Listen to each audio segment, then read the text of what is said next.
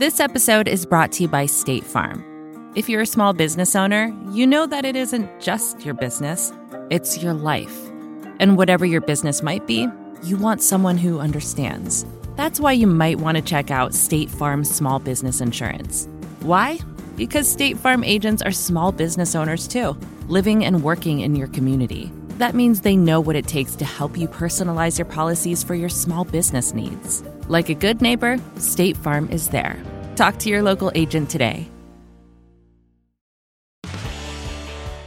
It's Recode Media with Peter Kafka, and that is me. And today is our semi-annual, more or less, tradition where I treat you to an episode from our fantastic Land of the Giants series, produced by our pals at Vox Media Podcast Network. This season is called Dating Games. It's hosted by my colleagues Sanjita Singh Kurtz and Lakshmi Ranjarajan. They're diving into the stories of how dating apps became a billion-dollar industry and the algorithms that control your love life. Those damn algorithms. This week, I want to share an episode I think you guys will particularly like. It's about Match Group, the company that built itself up through acquisitions and now controls 2/3 of the dating app market. So take a listen. You're going to like it. And if you're not subscribed, go ahead and subscribe. You know how to do that. See you soon.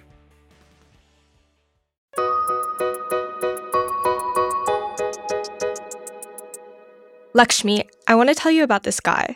A dating app guy? Sort of. He's been using dating apps for nearly a decade. But a few years ago, he discovered something about them that made him feel a little cheated. His name is Ev Gilbert. He's an attorney in Midtown Manhattan. It's sick that you're a lawyer. Oh, thank you. It does surprise a lot of people. When I met him, he was wearing these heart-shaped Lolita glasses and leather pants. You're definitely the most stylish lawyer that I've come across. Thank you. That is what I aim for. And when it comes to the apps, he's seen it all. He told me he started using them when he was pretty young. Like most little gay kids, I was using Grindr when I first started, because that's really the only way to meet other gay people. Grindr was enough when he was living in the suburbs. But he moved to New York in 2016 and had a new city, new me moment. And so he decided to try some new dating apps. OkCupid was first. It had these quirky, queer-friendly ads on the subway that caught his eye. I do fall for ads very easily. Then he got on Tinder. When I started, Tinder was oh, this is the fancy one. This is the one that you go to meet a more long-term partner. At the time, Tinder was already building a reputation as a hookup app. But when Gilbert compared it to Grindr, it actually felt more serious. So he was on these apps for years and went on so many bad dates, he wanted to be done. I mean, dating burnout is real. Totally. And then in 2018, he thought he saw the light at the end of the tunnel. Hinge. It was supposed to have this sophisticated algorithm, high-quality matches. The app pitched itself as designed to be deleted. And then I think the first 5 or 6 profiles I've seen were people I had already talked to. And some of them I had already been on dates with. The same dates that precipitated me switching to a new app. Okay, so I think I know where this story is going. Did you proceed to match with them, or did you throw your phone away in frustration? It just made me sit there for a bit. I was this is New York. It's one of the biggest cities in the world. These cannot be the only options here. He did not throw his phone, but he was left with a rage-induced curiosity. OkCupid, Tinder, Hinge, these apps were all marketed differently. They were supposed to provide distinct experiences. So why did using them feel so similar?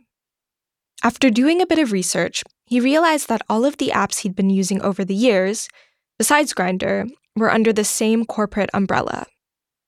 Honestly, I felt kind of cheated in a way. It's okay, Tinder has been treating me badly, so let me try Hinge. Kind of the same way, if you have a bad product, you're oh, I'm going to buy that competitor's product instead. Dozens of dating apps and websites, all owned by the same company. That company is Match Group. I'm how is this possible? This is Land of the Giants. Match Group owns nearly all of the top dating apps in the United States, which means it controls the way dating works for millions of people. That's a lot of power for one company to hold. And it got all of that power through a long campaign of buying up the competition. And steering our romantic lives? It's been a lucrative business for Match Group. It knows our most intimate preferences and behaviors.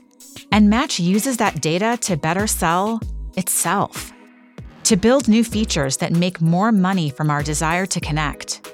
But what about users?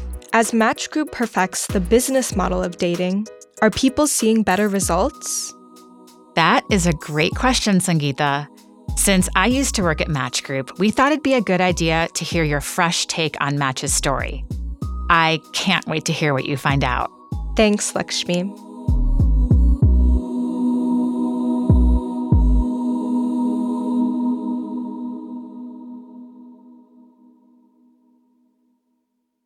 The dot-com boom in the 90s was a bit of a Wild West, and a young computer scientist named Gary Kremen wanted to try his luck. He had an MBA from Stanford, but his big business idea was pretty simple. He bought up a bunch of catchy domain names. Jobs.com, Housing.com, Autos.com. He also owned Sex.com and Match.com. In 1995, the first version of Match.com would have looked familiar. I've seen old mock-ups, and they literally look like the classified section in a newspaper, which probably don't even exist anymore. That's Amarnath Tambre. He's the CEO of Match Group Americas. And that was exactly the idea, that Match and all of those other domains would function as a sort of online classified space. Kremen created a company called Electric Classifieds to house his domains, named himself the CEO, and set out to conquer the digital classifieds business. And what respectable classifieds section didn't have personal ads? The only thing was that personal ads weren't always that respectable. In the mid-90s, a lot of the media was talking about the dangers of the internet. Not only that, personals, which were mostly newspaper 900 numbers, had a very bad reputation. Fran Meyer was a classmate of Kremen's from Stanford. When she joined Electric Classifieds, Kremen put her in charge of Match.com. Personals had an image problem. Meyer says that the personal ads sections of local weekly newspapers often featured fake ads that were basically scams. Ads like, I'm interested in a gangbang. Really disgusting. That would, though, generate lots of phone calls to the 900 number. Okay? So this is the reason why personals were considered fairly sleazy. Beyond that, the internet was new for most people. And for those who were already online, meeting someone often meant anonymous conversations in occasionally sketchy chat rooms. So Match and Meyer had to figure out how to clean up the sleaze factor and begin to build trust. She said that they started with the idea that men would follow women, and the way to get women on Match was to make sure the men were serious. A great way to do so? Make them pay to use the service. Subscriptions. Once we started charging, the percentage of women went up almost immediately. And I think it's because it sort of qualified the guys that were on the service. There were a lot of other online personals, but there was none that was really taking a brand-focused, target-focused approach. And I think that's why we emerged as the winner, from the very beginning. Today we adapt our regular weekly feature, Computer Line, to Valentine's Day. The search for true romance, as you probably know, can begin just about anywhere. But these days, many of those seeking soulmates are turning to the internet. Online dating's rebrand got the Good Morning America seal of approval in the late 90s. By then, a lot had changed. For one thing, more people were using the internet. And culturally, things were shifting too. Conversations about cybersex in shows like Sex and the City and films like You've Got Mail were helping to eradicate the online dating is dangerous and weird stigma. It wasn't enough for the owners of Electric Classifieds. Kremen was already gone. He'd bounced in '96 after butting heads with investors. A parade of new CEOs did not see a future for online dating. In 1997, Electric Classifieds sold Match.com. This is where media mogul Barry Diller comes in. His company bought Match.com in 1999 for $50 million. Diller was an entertainment executive who'd been the chairman at Paramount Pictures and launched the Fox network. In 1995, he made his last big play in TV and bought a bunch of regional stations. Then along came the internet. And essentially, we followed our curiosity. Right. We're not deal junkies in a sense, but there was a lot of curiosity and a ton of opportunity. And so we just followed the opportunity. That's Diller speaking to Fortune magazine. Opportunity, to him, meant gathering his acquisitions under one corporate umbrella. The name of his behemoth was Interactive Corp, IAC for short. When IAC bought Match.com, the website had 500,000 users. That's roughly the population of Minneapolis. But Diller wanted Match to dominate the whole country, and then the world. He did what he did best and went on a deal-making spree. He bought exclusive rights to the personal section of New York Mag and BET. He partnered with MSN and AOL to increase Match's membership base. Then there was the marketing. National radio and TV spots inviting people to come and get your love. A very 2006 partnership with Dr. Phil. Jody! Whoa, Jody! Sorry. You still daydreaming about Mr. Right? Yeah. You've got personality, looks, IQ. You just need a little guy Q, that's all. Visit Match.com today. A campaign for people who still felt like online dating was for losers. It featured real Match users. In this ad from 2007, Danish Beauty 22 is wearing an evening gown. She's gorgeous and glamorous. The tagline for the campaign? It's okay to look. Whether it was Match's aggressive marketing, greater internet usage, a shift in pop culture, or all of these things, at some point, online dating became a thing. And Match.com was leading the pack. Here's Diller again, speaking to Fortune in 2009, about 10 years after first buying Match. 1,500,000 people pay $25 a month or so to do this thing.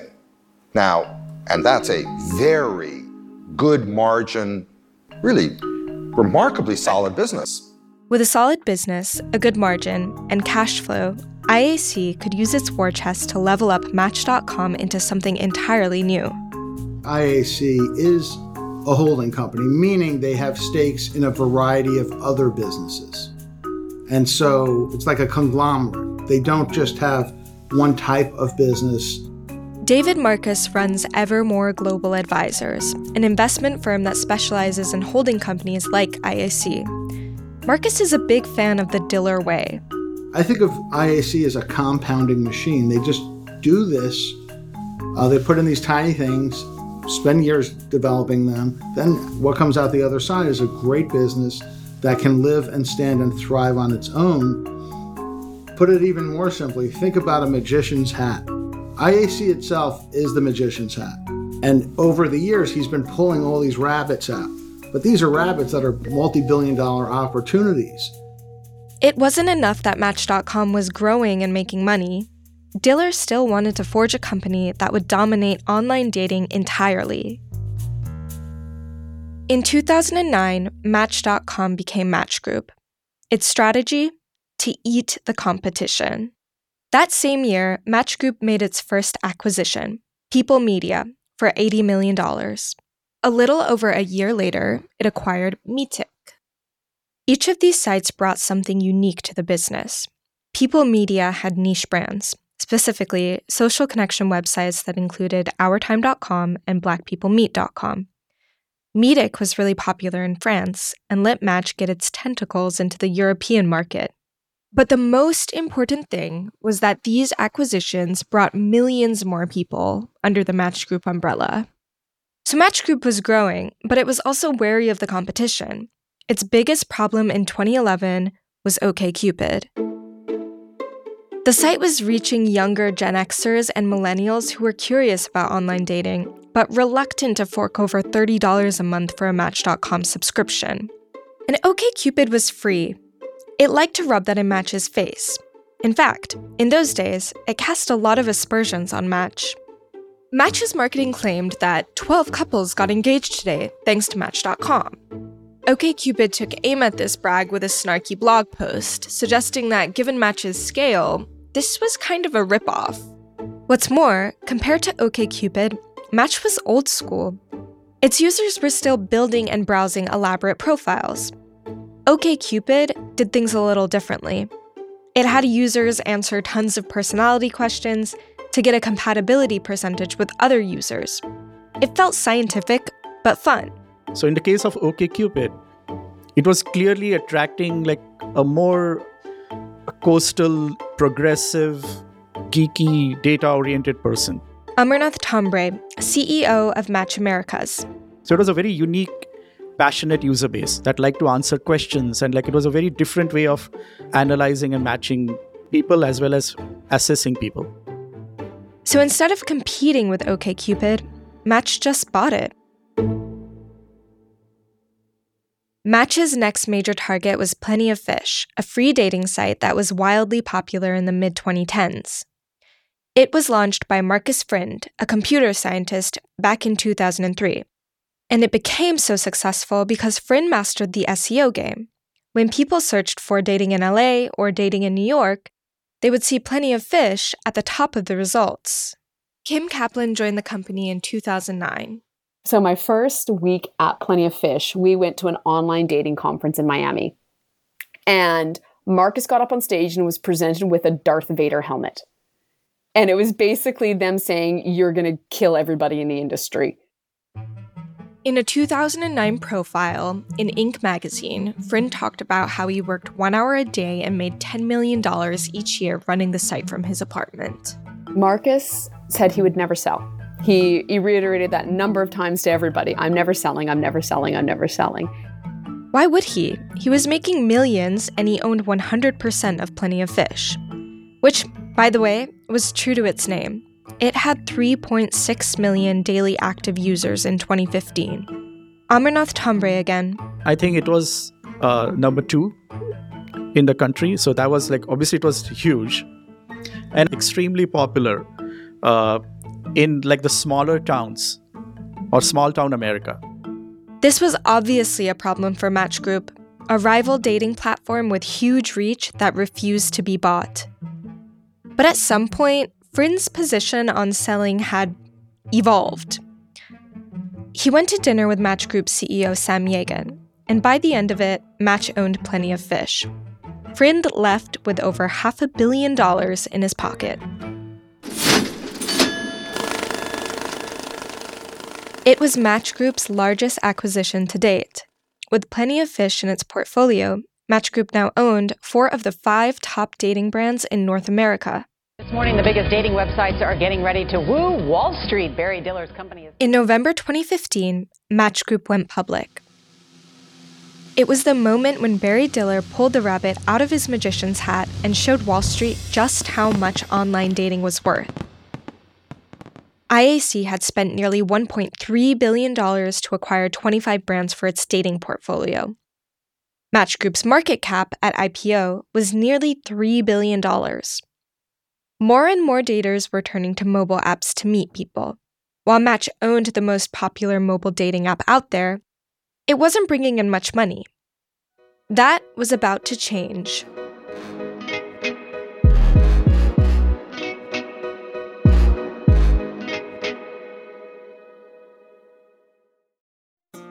This episode is brought to you by State Farm. You've heard it before. Like a good neighbor, State Farm is there. But it's more than just a tagline, because State Farm agents are small business owners themselves who live and work in your community.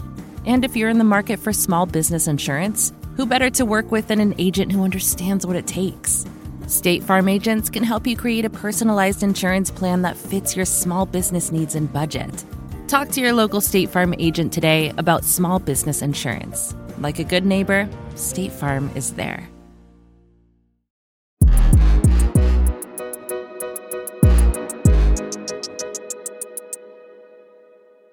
In 2013, about a third of Match Group's users were signing up for its products on mobile devices. By 2015, that number was closer to 70%. Part of this was thanks to Tinder, which was created in an incubator owned by IAC. That relationship eventually evolved into Match Group owning the app. Tinder still had something of a startup spirit, though. It spent the first couple of years focused on growth, not revenue. That all changed when Match Group was preparing to go public. I do remember, finding out like, oh, hey, we have to monetize, I think based upon an earnings call. That's Jonathan Badin, one of the co-founders of Tinder. And I was like, wait, we're what? It's like, okay. Tinder had followed a common playbook. Make the app free and figure out how to make money later. Well, it was later. And Match Group wanted Tinder users to start paying up.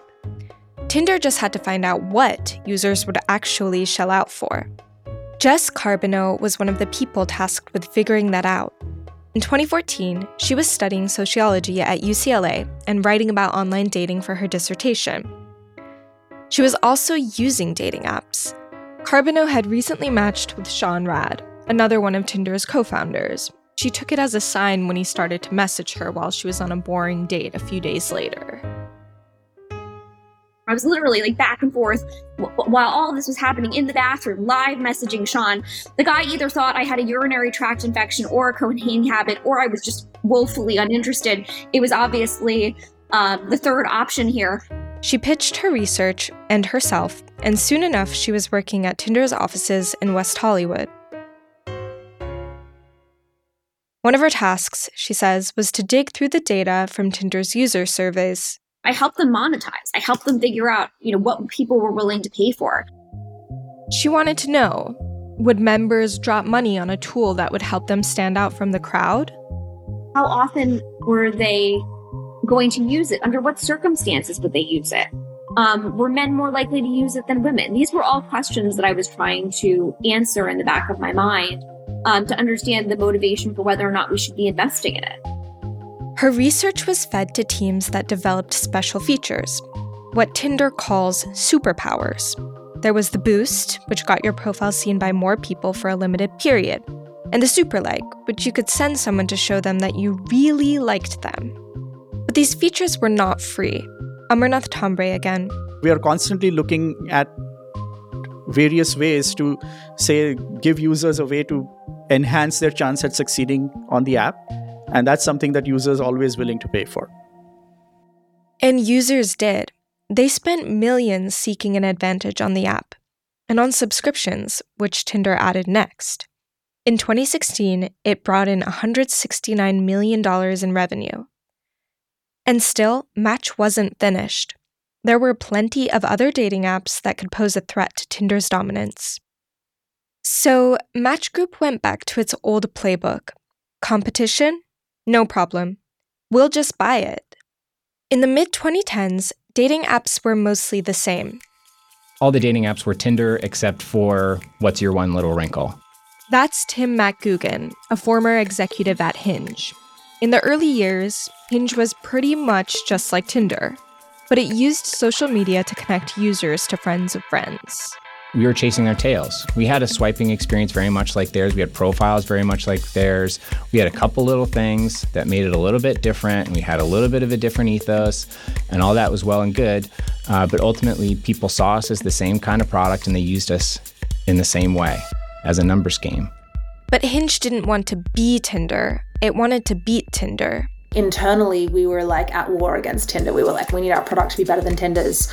They're all about gamification. We're all about really human design. Lucy Mort was a product designer at Hinge in late 2015 when that war against Tinder took shape. A Vanity Fair piece on Tinder's role in the rise of hookup culture had gone mega viral. Tinder, it said, was patient zero in the, quote, dating apocalypse. Romance as we knew it had been destroyed. Tinder had reduced it to swiping and bad sex, and anyone who was serious about finding a partner was out of luck. This is music from an animated video that was part of Hinge's anti-Tinder campaign. In it, a man who looks a lot like Hinge CEO Justin McLeod wanders through a kind of dating hellscape with signs to attractions like eye candy and one-nighter. Then he walks through a door that says Hinge and finds a bright paradise of happy couples. The campaign was called The Dating Apocalypse, the same name as that Vanity Fair piece. It was not exactly subtle. If most other apps were just Tinder with a twist, Hinge's new plan was to be everything that Tinder wasn't, to be the anti-Tinder. We knew that if you can really get to the core of what a young single woman's problem is and solve that, then you're going to have a successful dating product. And at the time, it was single millennial women. They were just so tired of hookup culture, tired of not really knowing a man's intentions. And that was the problem that we really set about solving. Mort led a redesign of Hinge to make it feel less Tindery. It started with dropping the swipe. The traditional swiping app experience was a numbers game. It did lead to this culture where people weren't coming into using a dating app with the intention of really dating and getting to know someone and getting into a relationship. What we wanted to do was to create a environment where actions meant what they were supposed to mean. We knew we had to slow people down to make sure they're really measured with their decisions and to help get the conversation started. While Tinder liked to brag about its billions of swipes and introductions, Hinge used different metrics. Good dates per user became the app's North Star, according to Tim MacGugan. If we were the best at creating dates for our users, we would win. In 2017, Hinge's strategy had started to work. It was gaining users, and venture capitalists were getting curious. They weren't the only ones. I'm always looking for what's missing, right? Is there a user need out there that is not being served? Amarnath Thombre again. Tinder was fun and fast and easy and everyone loved it. But there was a certain kind of user, which I think I call it more intentional, millennial, who wanted to spend more time on each profile, be a little more intentional about who they want to meet, learn more about that person. They wanted something cool and fun and modern as Tinder, but a little slow and intentional. In theory, acquiring Hinge would help Match Group remain a one-stop shop for any online dating experience a user could want. If you hate Tinder, we've got the anti-Tinder. So in 2017, Match made an initial investment in Hinge. 2 years later, it bought the whole thing. Hinge hadn't beaten Tinder, it had joined it. But that was good enough for MacGugan. It was a strong sense of validation that what we were doing was working and that we had a promising future. And Hinge maintained its image as the anti-Tinder after joining Match Group. Hinge wants you to meet someone great. Even if it kills us. Hinge, the dating app designed to be deleted. But Match didn't buy Hinge just to fill out a place in its portfolio. It expected the app to bring in cash, too. We needed to make money. And so we needed to show a return on investment. So 2020 was the year when we needed to monetize. Good thing there was already a playbook for that. Tinder's business model was a proven success. It had made hundreds of millions of dollars selling superpowers a la carte and bundling them into premium subscriptions. In 2019, Tinder brought in $1.2 billion in direct revenue. It made sense for Hinge to go down the same path. What you can pay for is a more effective or accelerated experience of finding your next date, engaging with more people at once, getting more attention. Hinge debuted a new feature called The Rose in 2020. If you saw someone you really liked, you could send them a rose. Every user got a free rose each week. The idea was that if you were willing to part with your precious rose for someone, they'd be more likely to hit you back. The rose also bumped you to the top of their list of people who had liked them. You might be buried otherwise. And a rose could also get you access to people who were the most desirable on the app, so-called standouts. You could buy more roses for $3.99 a pop, and, of course, they're cheaper by the dozen. If all of this sounds familiar, that's because the rose is just Tinder's super-like in cellophane packaging. The reception to some of these new features, which were, after all, ripped from Tinder, was a little bit frosty. Lucy Mort again. Yeah, it's like withholding pieces of the experience and like dangling a carrot in front of a user, but being like, pay us to get it. And I think that can feel like kind of shitty as a user. But it seems like these apps are improving on taking our money and making us spend more time on their apps than they are in actuality matching us with people that we're more interested in, right? That's Jeremy. We're only using his first name because he works as an app developer and wants to keep his job. Anyway, Jeremy is one of the dozens of dating app users we talked to for this series. He's skeptical of the effectiveness of roses and the other superpowers the app asks users to pay for. I would never pay to send a rose to someone on Hinge, and if I did, I wouldn't think that they'd be motivated to match with me over someone else. But Jeremy does pay for a Hinge subscription. It lets him see people who have already liked him, and that, he says, makes things more efficient. But he's not sure efficiency has helped him find what he's really looking for, a partner. For Jeremy and many other users, it's not clear if buying all of this extra stuff is working or if it's just throwing money into the void. Sarah Satirov is another dater. She diligently uses her free rose every week. I mean, upwards. For sure, if it's been a year, then I've given out 50. But I do it every week. So however long it's existed, I've been doing it once a week. One person has responded to a rose she has sent. A guy who is thinking about moving to her city. They talked for months before he arrived, but in person, the chemistry was non-existent. I think I kept going out with him because I was like, on paper, he is so perfect. And there's got to be something here that I'm missing. I've got to be able to unlock the connection here.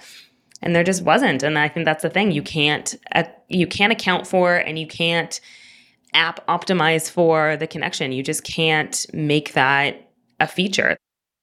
Edison Wilkinson also hasn't had luck with roses. Hinge does that, like, oh my goodness, we know you'll be attracted to these women. And you have to, like, you give them the one rose you get or pay $5 for a rose. Yes, absolutely. They do that for sure. Have you paid to interact with those women? Absolutely, I have for sure. Absolutely. And nothing has come from it at all. Fool me once, shame on you. Fool me twice, I need to get off this app. But that's not what's happening. People are staying on the app and they're paying on the app. In 2020, Hinge brought in $90 million in revenue. It nearly doubled the following year. Hinge was making more from each paying user, too. In 2019, that was around $5 per month. In 2022, it was $25. The value proposition of these premium features is more efficiency, more visibility, more likes, more. But do they allow users to achieve their romantic goals? To find partners? I put the question to Amarnath Thombre, the Match Group executive. Do you think those other features do give people more success on the app? Yes, they do. I mean, like, the obvious proof of that is that they're willing to continue to pay for it because when they use it, they see results. And when they see more results, they want to buy it again. Obvious proof is a stretch. Of the dozens of users we spoke to, it seemed that what people were paying for was the promise of results. Like, spend enough and surely they'll meet the right person. Eventually. I wonder, are the roses helping people find love? Is that what the data is showing? It is. I mean, I think there's a stat on the app itself that, like, if you send a rose, you have a far higher chance of getting a response and getting into a conversation than you don't. That's not really what I asked. But former Hinge exec Tim McGugan says Match's money-making strategy, while not perfect, is a win for everyone. Users want to go on dates. That's what the product is there to deliver. People who pay for these things are getting incremental value. Otherwise, they wouldn't pay for them. The roses that they're buying are working. The boosts they're buying are working. The subscriptions that they're buying are working. They're having a better experience and more dates. And if you want those things, then you can pay for them. You don't? Great. Functionally, I can know that we took nothing away from the free experience when we introduced them. And, a listener might believe me or they might not. I don't know. It's a hard thing to prove. And who trusts big corporations, If you assume that they're well-meaning and good, they want to find you your perfect match so that the more they know about you, the more perfect partner they can show you. Ev Gilbert, the lawyer we heard from earlier, doesn't think that paying more for the apps means more success. The less benevolent interpretation is that they're trying to find a way to make more money off of you. So maybe if they know who exactly you're attracted to, they're going to give you something that's the store brand version. So you're like, okay, so the real one is out there. It's like you're nibbling at the edges, but never getting the core. We are sold on the idea that it's just a matter of time until that special person sees our profile and swipes right. And paying for special features will supposedly shorten the process. It felt like someone was trying to figure out what I liked, but it didn't feel like they were trying to do that to help me in any way. What did you do in terms of that? Like, did that change your relationship to the apps? Did you stop using them and you were pissed about it? I kept using them because what's the alternative?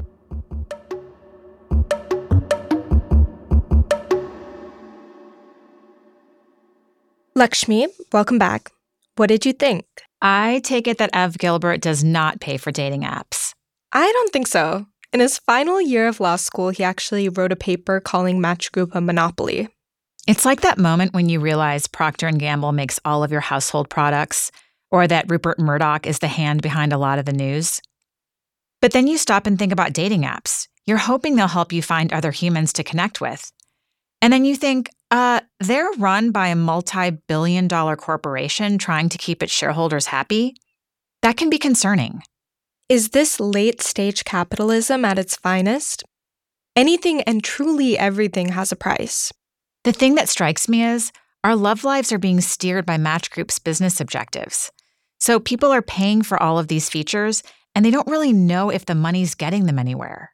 Yeah, being a part of Match Group seems to flatten these dating services into money-making machines.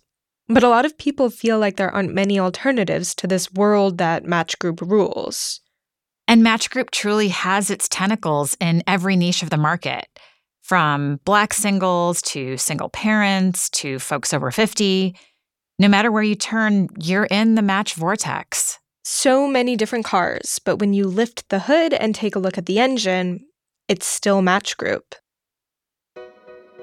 In our next episode, we're going to go one layer deeper into the system and look at the algorithms that are literally shaping our romantic futures. How daters are noticing the patterns in how the apps work and trying to figure out ways to make them work a little better for themselves. Special thanks to Dr. Helen Fisher, Mark Brooks, and Jim Osman. Archival clips in this episode are from CBS This Morning. Land of the Giants Dating Games is a production of The Cut, The Verge, and the Vox Media Podcast Network. Oluwakemi Aladesuyi is the show's producer. Cynthia Betubiza is our production assistant. Charlotte Silver fact-checked this episode. Jolie Myers is our editor. Brandon McFarlane is our engineer and also composed the show's theme. Nicole Hill is our showrunner. Additional support from Art Chung. Jake Kastranakis is deputy editor of The Verge. Nishat Kurwa is our executive producer. I'm Sangeeta Singh Kurtz. And I am Lakshmi Rangarajan. If you liked this episode, please share it and follow the show by clicking the plus sign in your podcast app.